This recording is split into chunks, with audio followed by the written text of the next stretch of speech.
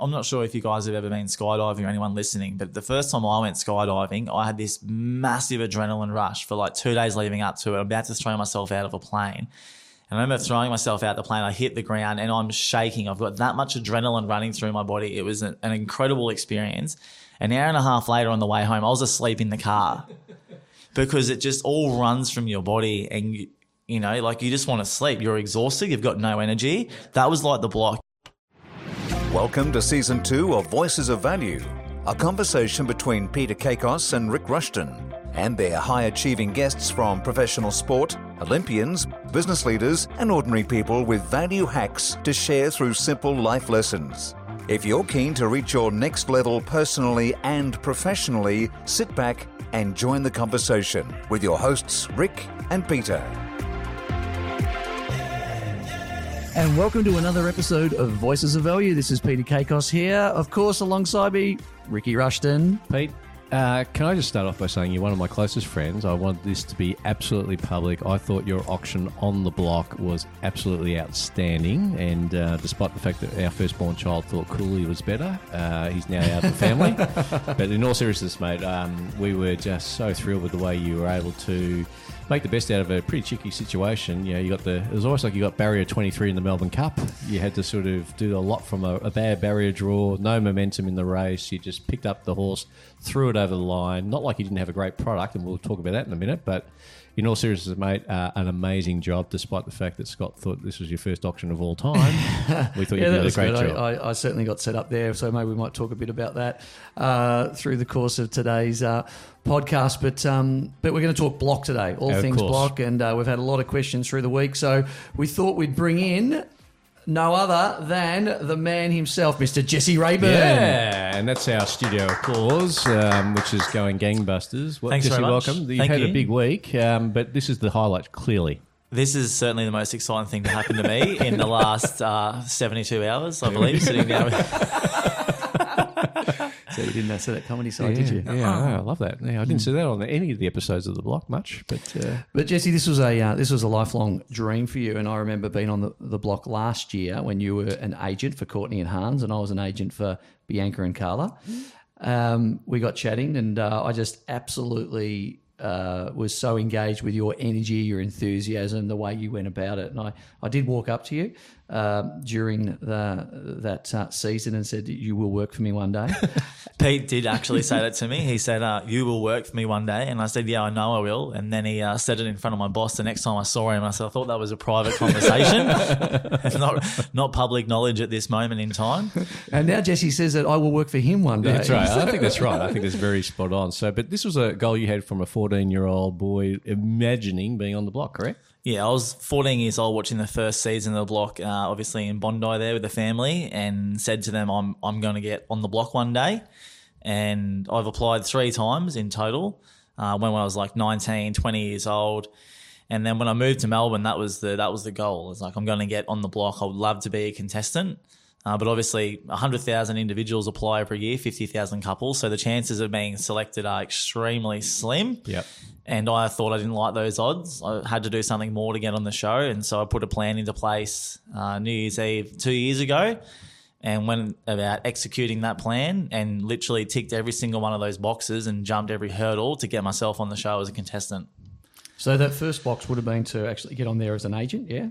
Yeah, well, so the goal was to become an agent, to obviously meet the right people, to then get on as a contestant. But even that as itself, you know, it's the hardest contended listing in Australia. Every single agent wants to be on there, and you're competing against blokes like yourself who've been in real estate for, 25, 30 years, some very senior agents. And I worked for a boutique agency. They've never heard of us before. I was working for one of the other agents who are on the show this year, obviously Wilson Agents I was on. And I thought, well, I'm not going to get on because of my experience, and I'm certainly not going to get on because we have a massive agency profile. It needs to be off my own back. And so I come up with a plan to actually sell them a property. So if I could sell them a property, they could use it on one of the seasons, and I would meet the person who makes all the decision to hopefully impress him enough to be selected as an agent, to hopefully impress him enough to become a contestant. And that was December in 2017. I came up with that plan.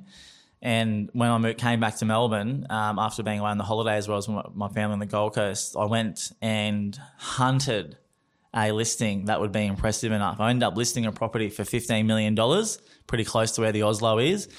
And then went about trying to find this bloke, Julian, who buys all the properties. And getting in contact with him is actually quite difficult. Well, it was 2 years ago. Now I speak to him every day. But at the time, he was like this mythical creature. And I had no idea how to find him.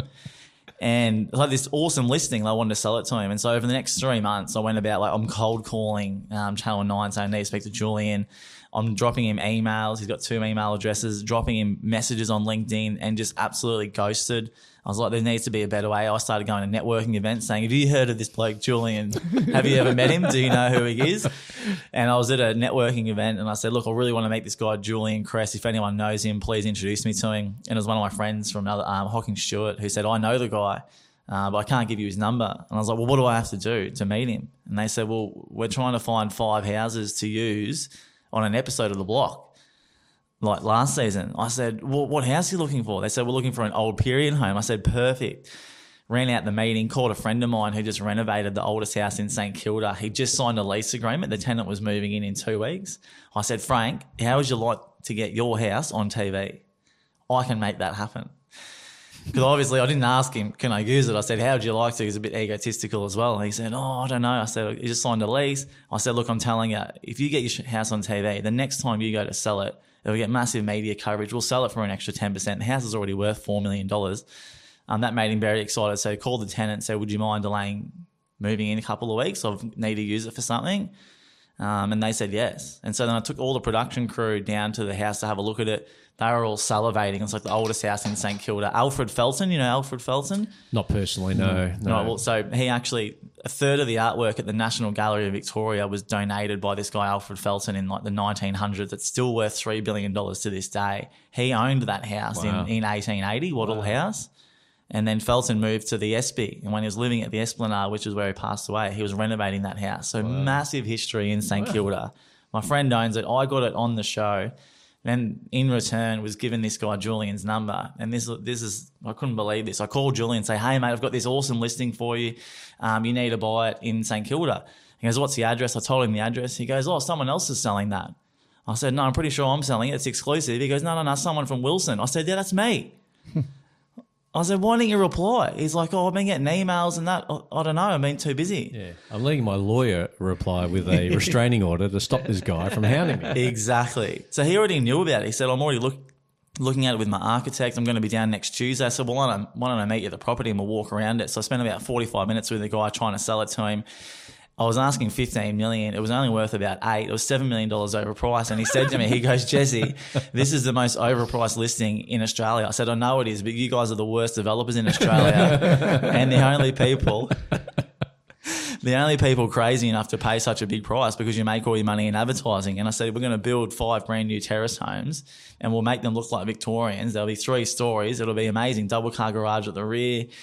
He said, look, it's not going to work for us, but I love your hustle. Why don't I introduce you to some contestants? I think you'd be really good on the show. And that's how I got introduced to Courtney and Hans to become an agent. So very clear plan, very strong vision, was prepared to really make it happen. All the stuff we talk about, Peter, in this podcast about having the real high achievers understand the difference between stating a preference, I'd like to be on the show, versus I'm making this an absolute must do and I'll do whatever it takes. I'm surprised you didn't go pick him up from the airport and bring him to the property direct, but that's what I hear in all of that. So the gentleman that Jesse talks of is Julian Kress, who is the executive producer of The Block, one of the smartest minds in television.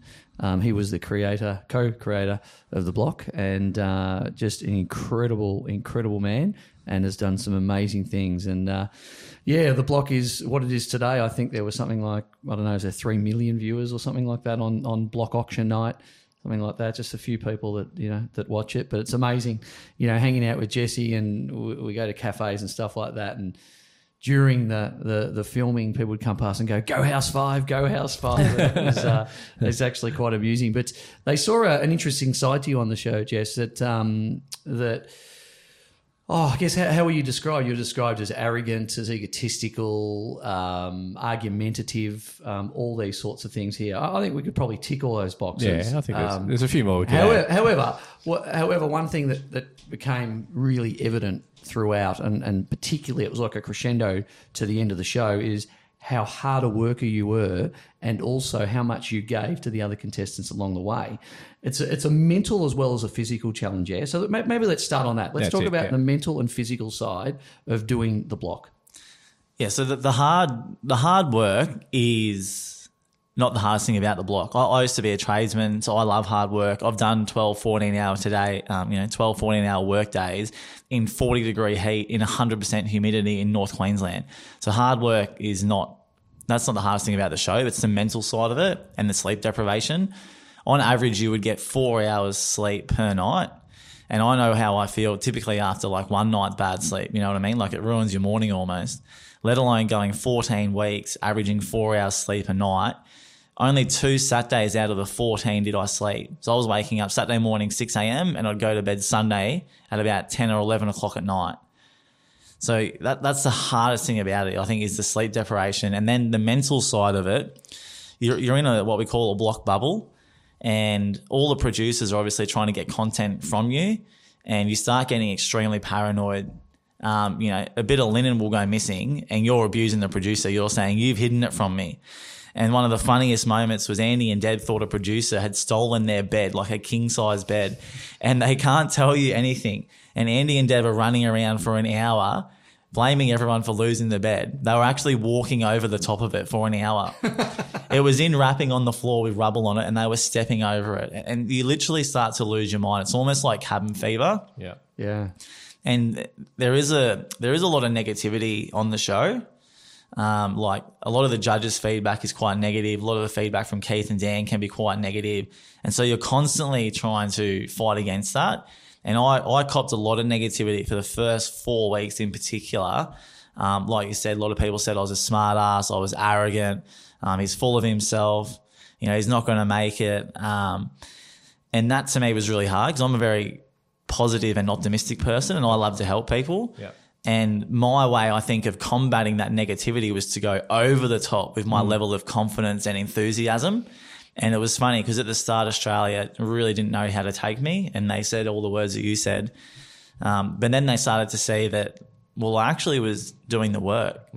It's one thing to talk a big game, but if you can back it up, then I think you win people's respect. And that's why towards the end of the show, I really started to earn the respect of Australia. Sure, yep. And, at the start, people in cafes would come up the first couple of weeks when I'm on the show and go, oh, hi, Jesse, I don't really like you on the show. And then those same people towards the end of the show were going, I didn't like you at the start, but now I think you're bloody awesome. People were just full of confidence to come up because I had such a massive change in the public perception. Everyone was saying that I didn't like you at the start, but now I love you. Yeah. And we really think, you guys deserve to win. You're working really hard. And that was quite humbling for people to be saying that. And I think the other thing is that what wasn't realistically known from our audience is just before we started recording, Jesse was asked to have a selfie with someone he's just met for the first time right here in our recording studio. And, it was really just so humbling the way that he said, hang on, I know you guys have got a tight time frame, but this person wants to have a photo, so let's get this done right. Yeah. In the end, she was struggling to do a selfie, so you took over for her, offered to help, and I think that's what I'm seeing there. But it's not just your mental challenge; it was also your beautiful partner Mel's challenge. So that must have stressed you guys as a couple. So it's hard enough to be a couple in 2019, 2020, Pete, just with the normal stresses in day-to-day life, let alone on reality TV with tight time frames, sleep deprivation. Talk us through what that was like to not just have all the flow on you, but also the mental challenge between you and Mel as couples. Yeah, Mel and I, for the first 4 weeks in particular, really struggled. That was the hardest, probably the most difficult times we've ever had in our relationship. And that was because it was my dream to be on the show. It wasn't Mel's. Right. Mel had never watched the show before. Yep. And when we decided to go onto it, Mel didn't want to do it. Mel said, I don't know what I'm doing. I have no idea about renovating, about real estate, about styling. She's a confident person when she knows you, but if you don't, she's actually quite shy. And so for the first 4 weeks, she was like, what am I doing here? Like, you're doing the styling, you're doing all the interior design, you're doing all the tradesman work. Like, what am I doing here? And I'm like, just do whatever you can. That's all you need to do. Do whatever you can, support me, clean up. As long as you're having a good time, I don't mind if you don't do anything. As long as you're busy, that's fine. And it was really tough for her because she honestly felt like she was quite hopeless and sort of helpless and really out of her comfort zone. But she grew throughout the series. She did grow. And that was, I believe, for me, the most rewarding thing about the entire experience was watching Mel like really blossom from start to finish. And she just became this super confident person. She loved talking to the camera.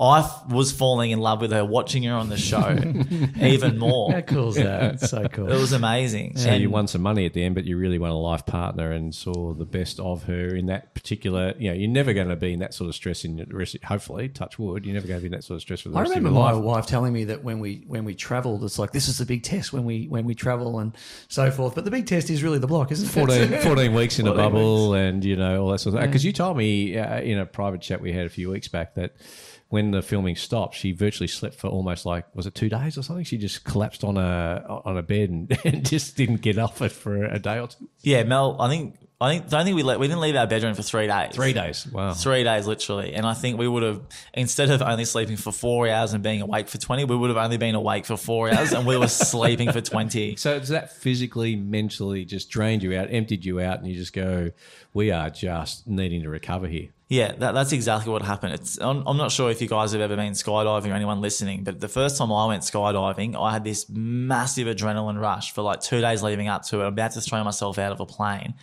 And I remember throwing myself out the plane. I hit the ground and I'm shaking. I've got that much adrenaline running through my body. It was an incredible experience.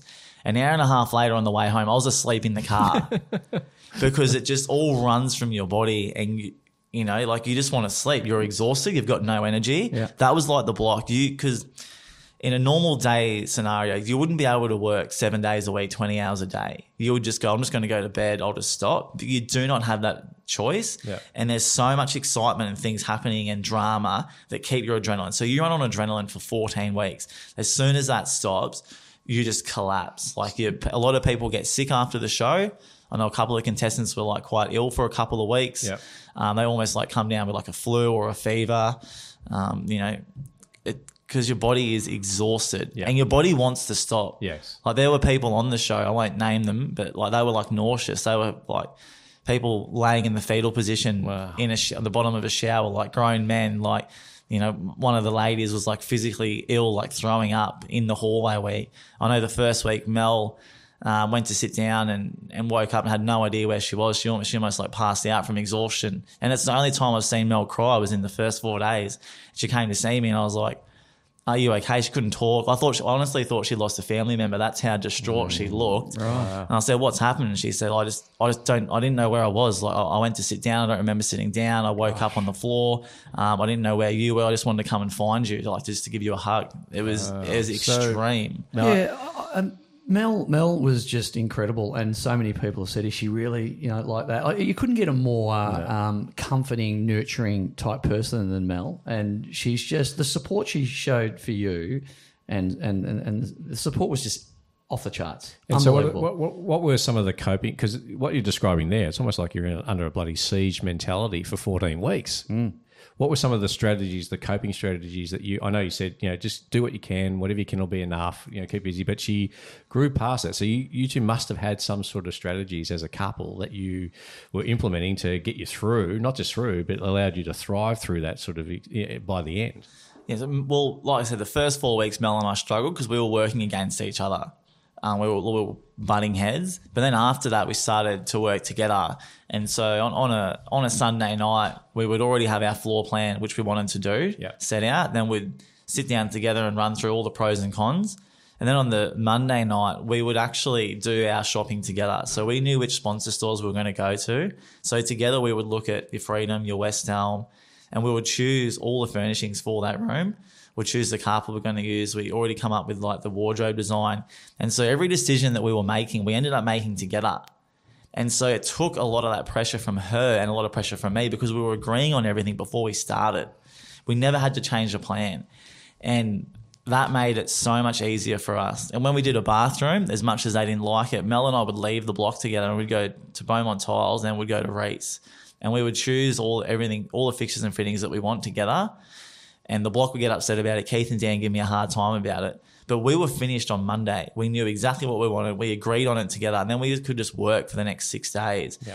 And that sort of made us a bit of a power couple. It also helped that at the same time, most of the times we didn't start till Tuesday because they were so far behind in the build. And I'm thinking, well, there's no point us both hanging around here having a thumb war. We might as well go out and sort stuff out for the block. And it ended up being beneficial. Yeah. And so anyone who's thinking, either listening or watching on our YouTube channel about going onto the block, you might go, don't know if 400,000 prize money's worth all this. It sounds like it's sort of really challenging. But I just love the way that, you start off with this thing thinking I and me, and it ended up becoming us and we. And then it's that work together, that collaboration that absolutely got you through. And I only met Mel for the first time at the VIP night, and you could just tell straight away that she just knew she was very comfortable wherever that auction went, because you guys, what you got from that experience was going to be far greater than any dollar amount could be at the end of it, because she just felt like, you would have been shattered if you didn't make any money, but I got the sense she just felt like she'd really just grown through that experience. So kudos to you two for doing that. There's no God-given right that you get to go on the block and win money. No. And we've seen it before. You could win $5,000, $10,000. Some people haven't even sold in previous blocks. So it's been a bit of a crescendo in prize money over the last sort of couple of seasons. But, the market, it's a real market. I think the block is its own ecosystem, is what I say. And we had 5 auctions last Saturday in St Kilda at $3 million plus. Now, not too many homes sell for over $3 million in St Kilda on any given week, let alone 5 at once. 100%. Now, 5 of the same property in any market throughout Australia is a big ask. So it does need its ecosystem. So the investors are well and truly there, alive and well. The depreciation schedules, that's why we really hammer them home.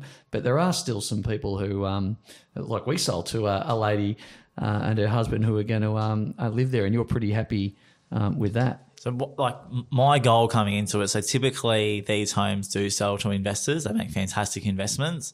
I really wanted to sell to an owner-occupied. I wanted to sell to someone who appreciate the thought that we went into the design, who appreciate the quality of the tradesmanship that went into it, the level of execution, and also the sophistication that we brought to it. And I was thinking it was going to be an executive couple, like, a doctor or a lawyer, one of those sort of upper echelons. Yes. And we literally sold to a husband-wife couple. He's a doctor, she's a lawyer, and they're going to live in the home. And I feel as though we won the block in that respect, that we sold to someone who loves our home and wants to move in. Great distinction. I love that. Just the fact that you get the reward both ways, in the sense of the monetary and the emotional reward, that you did produce a product that someone valued to that sort of extent. Pete, the other thing, and I'm going to take over now, because I want to know. Before you do that, can I just say one thing, and before you just go there, because I don't want to skip over something that's really important, and that was the initial comments made about Jesse at the start of the block to the end, because I think that's really important. And knowing Jesse, we're very, very close. So knowing Jesse really well, he has got that ability. He's a duck. He can literally shake it off and move on. A lot of people can't. Yeah. And, Jesse's such an incredible product of his beautiful family. Now, I met his mum and dad and sisters on auction day, beautiful girls, and just such warm and loving parents as well. They were so proud of you. And it's interesting when people make comments like that and without knowing someone. And I get it. I'm not. It's not necessarily a major sort of criticism, because it's just commentary, really. Yeah. But there's people with a life, and when you get to know the guy and know where his heart truly is, and the love he has for his partner in Mel, and to hear his mum and dad and sisters talk, they were bursting with pride. And just so proud. And what I want to get to is because social media is such a big factor in today's life. And just before kicking back over to you, Rick, but I just want to touch on this social media stuff, because you get hit pretty hard with social media, and that's all the contestants. And I'm talking significantly like people with the strongest opinions, right, wrong, or indifferent, that they're offering in terms of personalities and workmanship and just life stuff. How do you deal with that? And I want you to answer this in such a way that how do you deal with it? You're a bit of a different beast, because you just seem to make that glass half full all the time. But what would be your comment there around how it affects you, Mel, families, other contestants? Yeah, I was very fortunate. Like I'm a very positive person, always the optimist. And so when I was receiving criticism on social media, especially for the first half of the show, it honestly did not affect me because I didn't know these people and I knew that I was right most of the time what I was talking about. And so that made it easier for me. But I was struggling with how it was affecting Mel, how it was affecting like my mum, my grandma, my sisters, because I wouldn't go on there. I wouldn't read 500 comments, negative comments that were made about me. I'd just laugh about it and I look at it and go, well, that's a stinger, almost like a stand-up comedy joke. I was like, what a ripper, that was a perler right between the eyes, that one. And I'd laugh it off. But to them, they struggled with it. Yeah. And I know like my grandma was upset about it, my mum, my sisters. So how did you deal with that? How did you help them cope through it? Similar to the way I helped other contestants cope with it on the show. I get a real sense of joy by helping other people. And so I would call them to comfort them and to consult with them to make them feel better. And by making them feel better about it, to not worry about it, was making myself feel better. I think it's my personality trait, being an extrovert. I feed off other people's energy. And so when I would speak to them and they were down, I'd make it my mission to make them happy. To like, don't worry about it, and I would explain the backstory to it. So then that way, when they were talking to someone about it, instead of having a really emotional response, they could explain like, well, the Victorian building standard, you don't need a second floor waste. Instead of he said, she said. And I was explaining to them my thought behind every decision I was making. And then that was helping them cope with it. And yeah, I'm very fortunate. Like it is water off a duck's back and it doesn't get me down. I feel as though you sign up for it. And honestly, like I've been on social media since I was 14 years old on MySpace. I've never left a comment about a stranger, and it has to be a really good post that a friend of mine does for me to even comment on that, right? That's the sort of person I am. So the type of person who would go on there and leave a nasty comment about someone they've never met before, have no idea, haven't been through the experience, you are not someone whose opinion that values to me, and you cannot upset me at all. I think we just stopped the interview right there. If you can't take that, I mean, that's the beauty. We've talked about this with other guests, Pete, haven't we? If you don't value the person, don't value the feedback, but it's easier said than done. Yeah, and because we are human. And, I think the latest study I saw since 2007, the rate of emotional, mental health challenges and emotional well-being challenges has doubled. Now, there's an interesting point there. What happened in 2007, the smartphones went very smart. It was the launch of the iPhone. It was the launch of the App Store. It was the launch of this ability for everyone to take a photo, everyone to make an opinion, and everyone to be all of a sudden keyboard warriors. We see someone on a TV show for 45 minutes and we think we know what that person is, so we'll now make a comment on their whole life. Yeah. And as you say, it wasn't worrying you so much. It was worrying the people you love about the most. And, I think that my view on that is I just think Jesse's just summed that up beautifully, Pete. It's as good as you can do it. Now, I'm going to take over again. I'm going to hijack here. Because everyone I've talked to go, what is that show? Like, that show's a setup. They've got Channel 9 executives buying it. They've got, okay, sorry, where are you getting all this information from? Oh, I followed it, mate. Don't worry, on social media. I go, oh, okay, all right. Everyone is an expert there. So talk us through, the inner workings of the block. I mean, from an auctioneer standpoint, Pete, how much of that is actually brought to the vision? Because you see maybe 5 minutes of an auction. You don't see the full sort of auction scenario where buyer agents are going out and talking to their, prospects coming back in again. It's totally different to a standard everyday garden variety auction you do every Saturday in front of quality property. Talk us through what the differences were there. Well, there's a certain amount of time that you can have on TV. So there's things that sell and make people watch TV. That's theatre and action and something happening and a good storyline and all that sort of stuff. So they do need to cut it and trim it. I actually felt I did one of the best preambles to an auction I've ever done in my life. And we didn't see it. Zero was shown. Luxury, sophistication, bespoke. You took every word I'd used to describe the property. Pete took it out of my mouth. I had a tear in my eye listening to it. And one of my friends said, did you write that for Pete? Because it was like you were speaking about the property. It was amazing, Pete. You did a really good job. Thank you. But anyway, that didn't get shown. So that has to be cut. So there was a lot that was missing. I dragged that auction out twice as long as what people thought I dragged it out, but I actually dragged it out twice as long. In fact, I went to Danny, who was the underbidder, going, I said once, twice, going, going to ask you for one more. Can you just give me one more? And so that was all just a bit humorous and all that sort of stuff. But when you're doing an auction there, you're not doing it for the camera. You're doing it for Jesse. Yeah. And you're doing it for the Mel. crowd. Yep. Sorry. Yep. Jesse and Of course Mel. you are. You're doing it for Jesse and Mel, and you're doing it for the audience there. And I fed off that. You do not even think for 1 second about the viewer and the Yep. person at home. Yep. That's my job, and Yep. it was interesting. So that was one side of it. So significantly cut. The auction started ridiculously high. Good. That was good because they made 300K plus off the bat. That was awesome. So all of a sudden the nerves come down. Well, 343 ahead from the first bid, weren't we? So yeah, that's right. And so the ego factor says, well, gee, I didn't get a chance to really show more flair and start low and build it up and all that sort of stuff.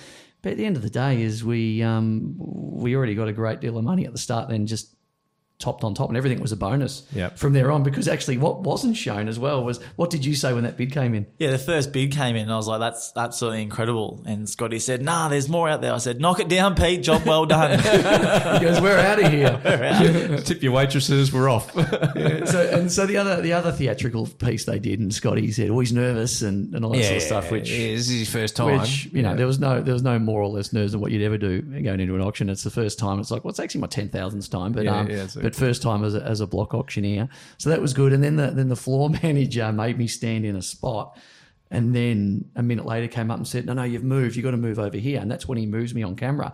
And it's like, mate, you told me to stand over there. He goes, no, I didn't. And I thought, oh, something's going on here. So and you you just felt know. like set. It's one of those things you've been set up sort of moments. And I thought, there's a story behind this. And Yeah, Pete's looking down the floor and there's a piece of tape and he moves over and he's like, isn't the tape over there? Doesn't X mark the spot? And just for our listening audience and our viewing audience on YouTube, Peter at Caicos has a history as a young auctioneer being put through what's called the Novice Auctioneer, the State Auctioneer Competition in Victoria, the Australasian Auctioneer, which is to find the best auctioneer across Australia and New Zealand.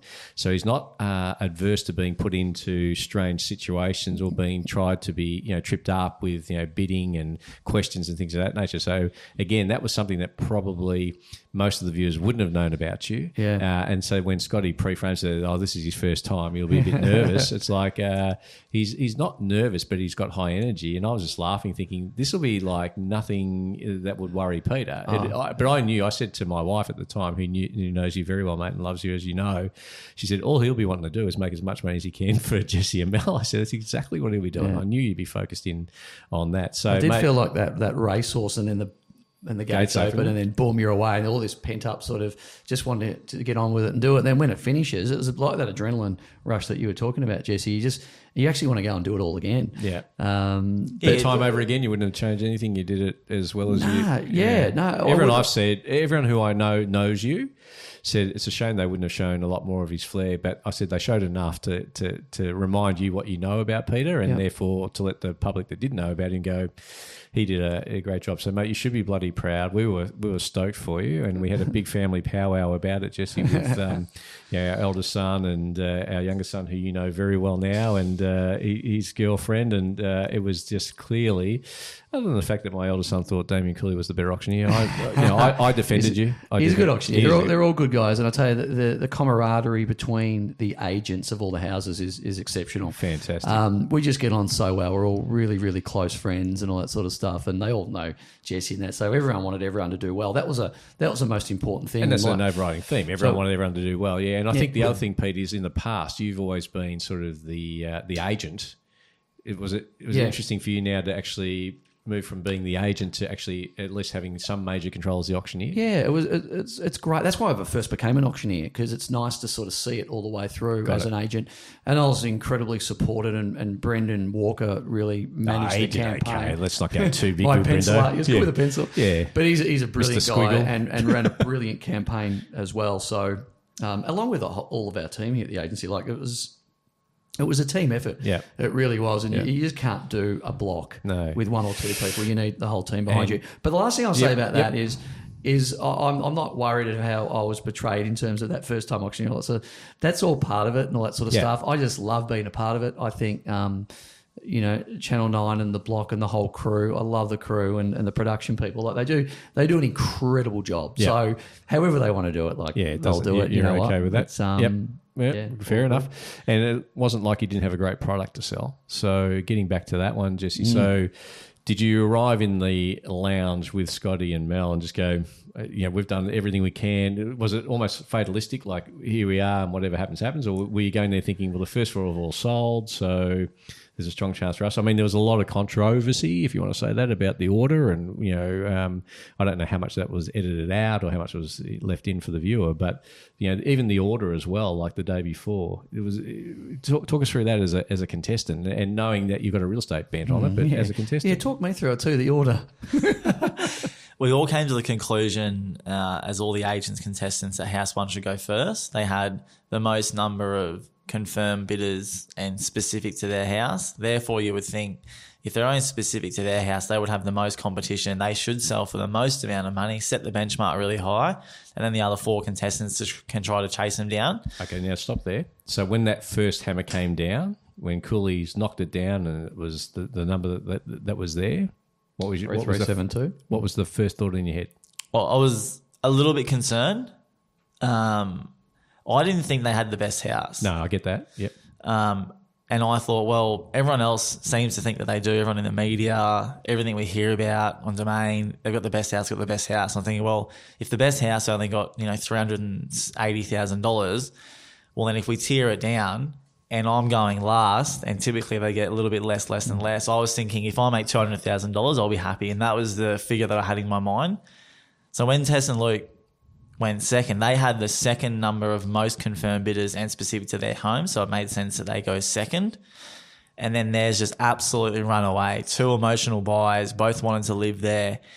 And, as in real estate, we do say a home's only worth what a buyer's prepared to pay for it. Well, in this case, they were prepared to pay a lot more for it because they wanted to live there and they'll be happy there for the next 10 to 15 years, right? Yep. So the extra couple $100,000 it sold for more than the others is irrelevant compared to how much growth it will have. Yep. And that one just ran away. So when that one got up to $630,000, I was thinking, right, well, I think, maybe we won't catch them, but we're probably going to earn around the same as the boys now. We're probably going to get $300,000 or $400,000.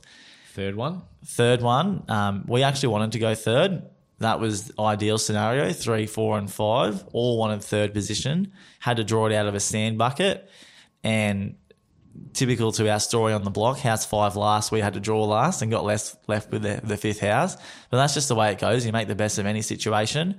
And obviously, Matt and Elise went third. They had an awesome auction, got $450,000 over reserve. And then true to form, Deb and Andy came a little bit less, 30,000 less. They got 420. We went last. Obviously, 3 of those houses had already sold to investor clients who all would have been bidding on ours.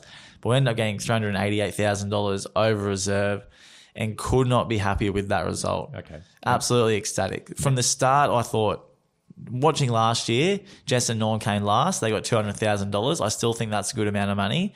Yes, it is a lot of work that you'll put into it, but I genuinely believe that all the money from the block will come after it if you do it properly, not just the winnings. The winnings a small head start in life. It's a 20% deposit for a house you want to buy, your stamp duty, and you can do a renovation. That's literally all it is. It's not a lotto winning. You're not traveling the world for 12 months and you're not retiring on that money. It's a good little head start. But hopefully the way that Mel and I played it was smart enough that we can actually build off that and maybe create a more comfortable lifestyle after the block, not just on it. Well, there'll be no doubt about that. And just the last one on that, and then we'll wrap up because we know you've got tough media commitments. Your appointments are just full. He's got appraisals and... No, mate. I don't know if you realise he's been hanging out with Brian Lara. He's on Brian Lara. He's been hanging out with Brian Lara. He's been hanging out with Usain Bolt. Ricky Ponting's just a B grader with this man now. Brett Lee. Oh, Binger. We love Binger, don't we? We had a chat about that off air.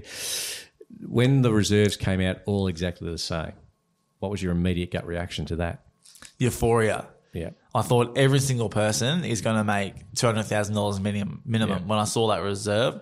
And I think, thank you very much to Channel 9. They were obviously pretty generous to everyone this year. I think it's a reflection of the hard work and the effort that every single contestant put in. Yeah. Typically the show goes for 10 to 11 weeks. This one went to 14 weeks. So it was an extra 3 weeks of the biggest, hardest block ever. And they've all said that they'll never do it this size again. They pushed it too far. And it wasn't just for the contestants. The building crew who do the block, they're at their wits' end. all the production crew, because they're massive hours, and you got a sound guy and a producer and a cameraman following you all day. So they're running up 3 flights of scaffold just as many times as you are. They've got a 40-kilogram camera on the side of them. They've got a 20-kilogram soundbite bag that hangs off them. Everybody goes through the drama with you, and everyone is tired. Yeah. So they'll never do it that large again. They find ways to make it harder. For instance, this year they let us use the crane, and the price of using the crane is about a carton of beer. It's not too bad when the crane's about $1,500 an hour, so you pay the beer. But last year at the Gatwick, they weren't allowed to use the crane. They had to take everything up the stairs. So they do find ways to make it just as hard, but they'll never do it as big. And an idea of size as well. The average block property is about 240 to 250 square metres, and this year they're 460 odd square metres. So they're, best part of double the size. It's interesting that we had one of the previous block properties on the market going back a few months ago, and I walked in and looked around and said, did they finish this in a week? Well, I think the other thing is that I only got to see the ground level of your one, because on the VIP night, I think there was 3 stories, which was absolutely jammed, packed with people. In fact, it was so funny. I was just saying to Jesse Pete off air that when Gay and I arrived for the VIP night, people have been looking at all of them from 5:30 onwards, and they all queued up to look through Jesse and Mel's. Like, they all wanted to get in there, and I could hear this guy chatting to the lady who was at the door. Won't give her name, but she's just like, "Oh, sorry, so this is a VIP function." It's like, yeah, but we want to. What does it take to get in? Like, this is, and this wasn't some Generation Next guy. This was a guy who was in the autumn of his life wanted to look through this because he wanted to see the floor pattern that Jesse had sort of done. He wanted to see it, wanted to walk on it, and then I just walked on straight on through, and the guy goes, "Well, he hasn't got a badge on. He hasn't got a." Like it was almost like scary, but I didn't get to see the whole thing. I was mesmerised by the pattern work on your floor. That was just outstanding. The wine rack that we talked about at a previous meeting, mosaic tiles, 115,000. I know. I looked at it and I just thought, but then 215. I couldn't move from. I was pinpointed out in the courtyard because the place was absolutely humming, and the fact that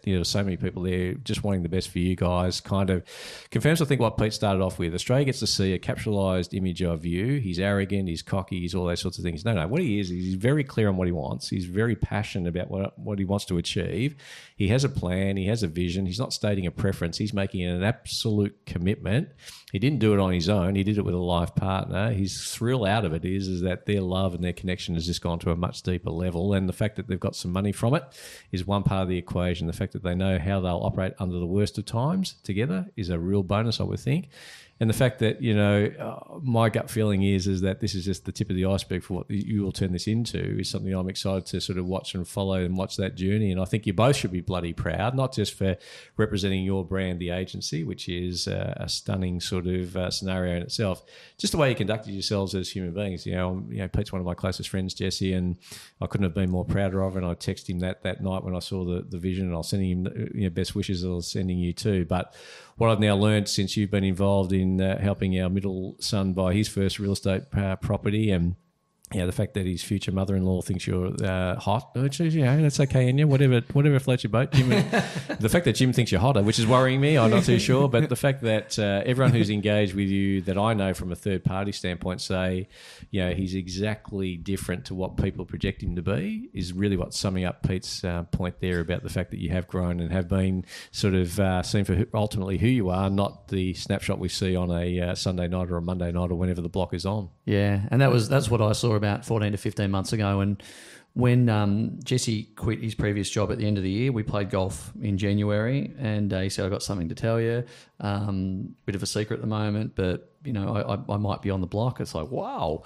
Because I'm trying to recruit him at that stage. He goes, "So I'm making no decision about where I'm going until I finish the block," which was finished in about June or something like that. So. So he really was in limbo, and when it was the agent sort of decision time or choice that the contestants had, and Jesse came through, we it wasn't a lay down misère that he was going to use us. We thought we're a good chance here. However, unfortunately they, which actually ended up all right, but they did throw a curveball in terms of they had to win a challenge to then pick the agent. I was like, oh my God, if Jesse does come and work for us, and another contestant chooses me, it's going to be again. So for those who don't know, my wish did come true, and Jesse did join the agency in July this year. and works here out of this Albert Park office, and plans to further dominate the St Kilda and surrounds sort of area, which he's doing an incredible job. He's an incredible agent and well-rounded guy. People just gravitate towards him and his energy, as your son experienced, Rick, in terms of being able to have real conversations and support and nurture those buyers, whether they're, and the vendors, whether they're selling their 1 or 2 bedroom apartment or whether they're selling their 10 or 12 or $15 million home. Jesse just offers something special. So we're incredibly proud. I'm incredibly proud to have him alongside me every single day. And the journey is going to get even better, mate. I assure you of that. And just taking a finer point to that, Peter, we did experience it through our family connection buying, and our son Chris and his beautiful partner Jessica, and Jessica's parents Jim and Enya, and we all said the same thing when we did the family debrief, that Jessie has this unique way of getting inside your shoes and walking with you through it. Not here's the deal, here's the number, make the number work. It's virtually, I get it. I know what you're going through. But here's what if it was me, this is what I'd be thinking. Don't focus there so much. Focus here. Get this happening, because it's certainly wasn't that they got it under market, or it's not that they got it under their budget. They had to stretch. In fact, they had to beg, borrow, and steal. I'm actually charging 17% interest on the extra money, Christopher, that I lent you. I'm only joking. But the point I guess I'm trying to make is, if there's one thing that connects quality people that we've interviewed on this podcast all the way through, Pete, is their absolute empathy to understand what someone else is going through. The fact that you heard Jesse say that when he wasn't worried about what was being said about him, he was worried about how his grandmother was taking it, how his mother was taking it, how his sisters were taking it, how Mel was taking it, tells us that he's outward thinking and about, what's best for you is going to be best for me. And so let's just make sure that's the case. But if you are looking for an agent who is going to help you through the buying, selling, designing process, and can give you advice, we'll make sure that Jesse's details are available on this link here. You won't get a more direct, honest, open guy in the game of real estate than Jesse Rayburn. It's been my absolute pleasure to deal with him through our family situation. Couldn't use any of my smart lines on him, Pete. Didn't work. The vendors still just got a good result. Everyone got a good result. But we're hoping you're enjoying this interview. We're hoping that you can share it with your networks. Most importantly, rate the information. If you do want to leave some positivity, Jesse will read it. If you want to leave some negativity in the comments, we won't read it. None of us will care. But we do actually want to take this opportunity of saying congratulations, Peter Kakos, the best auctioneer I know, the best auctioneer I've ever seen. And I've seen him work in the field. I've seen him work under competition. He is elite at what he does. And to Jesse and to Mel, congratulations to you two for producing what was said by third-party independent people as the best property on the block. And I was there listening to a quantity surveyor give that direct feedback to about 150 people that somehow fitted into your kitchen terrace area. But also, can I just say that we also want to say congratulations to all the contestants on the block who seemingly all did incredibly well, and we look forward to hearing about the ongoing success of the block moving forward, because I'm pretty sure the one-time novice auctioneer may get another gig back, and I'm sure that Jesse will be somehow involved in whoever is involved from this particular company's organisation, if that's the case. Could be against each other. Anything is possible. So on behalf of Peter Kakos, one of the world's greatest auctioneers, Jesse Rayburn, one of the world's greatest guys, and Rick Rushton, saying thank you again for another wonderful episode, and thank you for your subscription, and keep on listening. Beautiful. Thanks, mate. Thank you. We trust you enjoyed listening to Voices of Value, a shared conversation between Rick Rushton, Peter Kakos, and their valued guests. Their views are not necessarily those of the wider world, but they should be. Subscribe to the show on iTunes, Stitcher, Spotify, or your preferred podcast source, and we love to hear both your feedback and ratings on the content we provide. Additional information can be sourced through our website, voicesofvaluepodcast.com. Join the conversation again next week when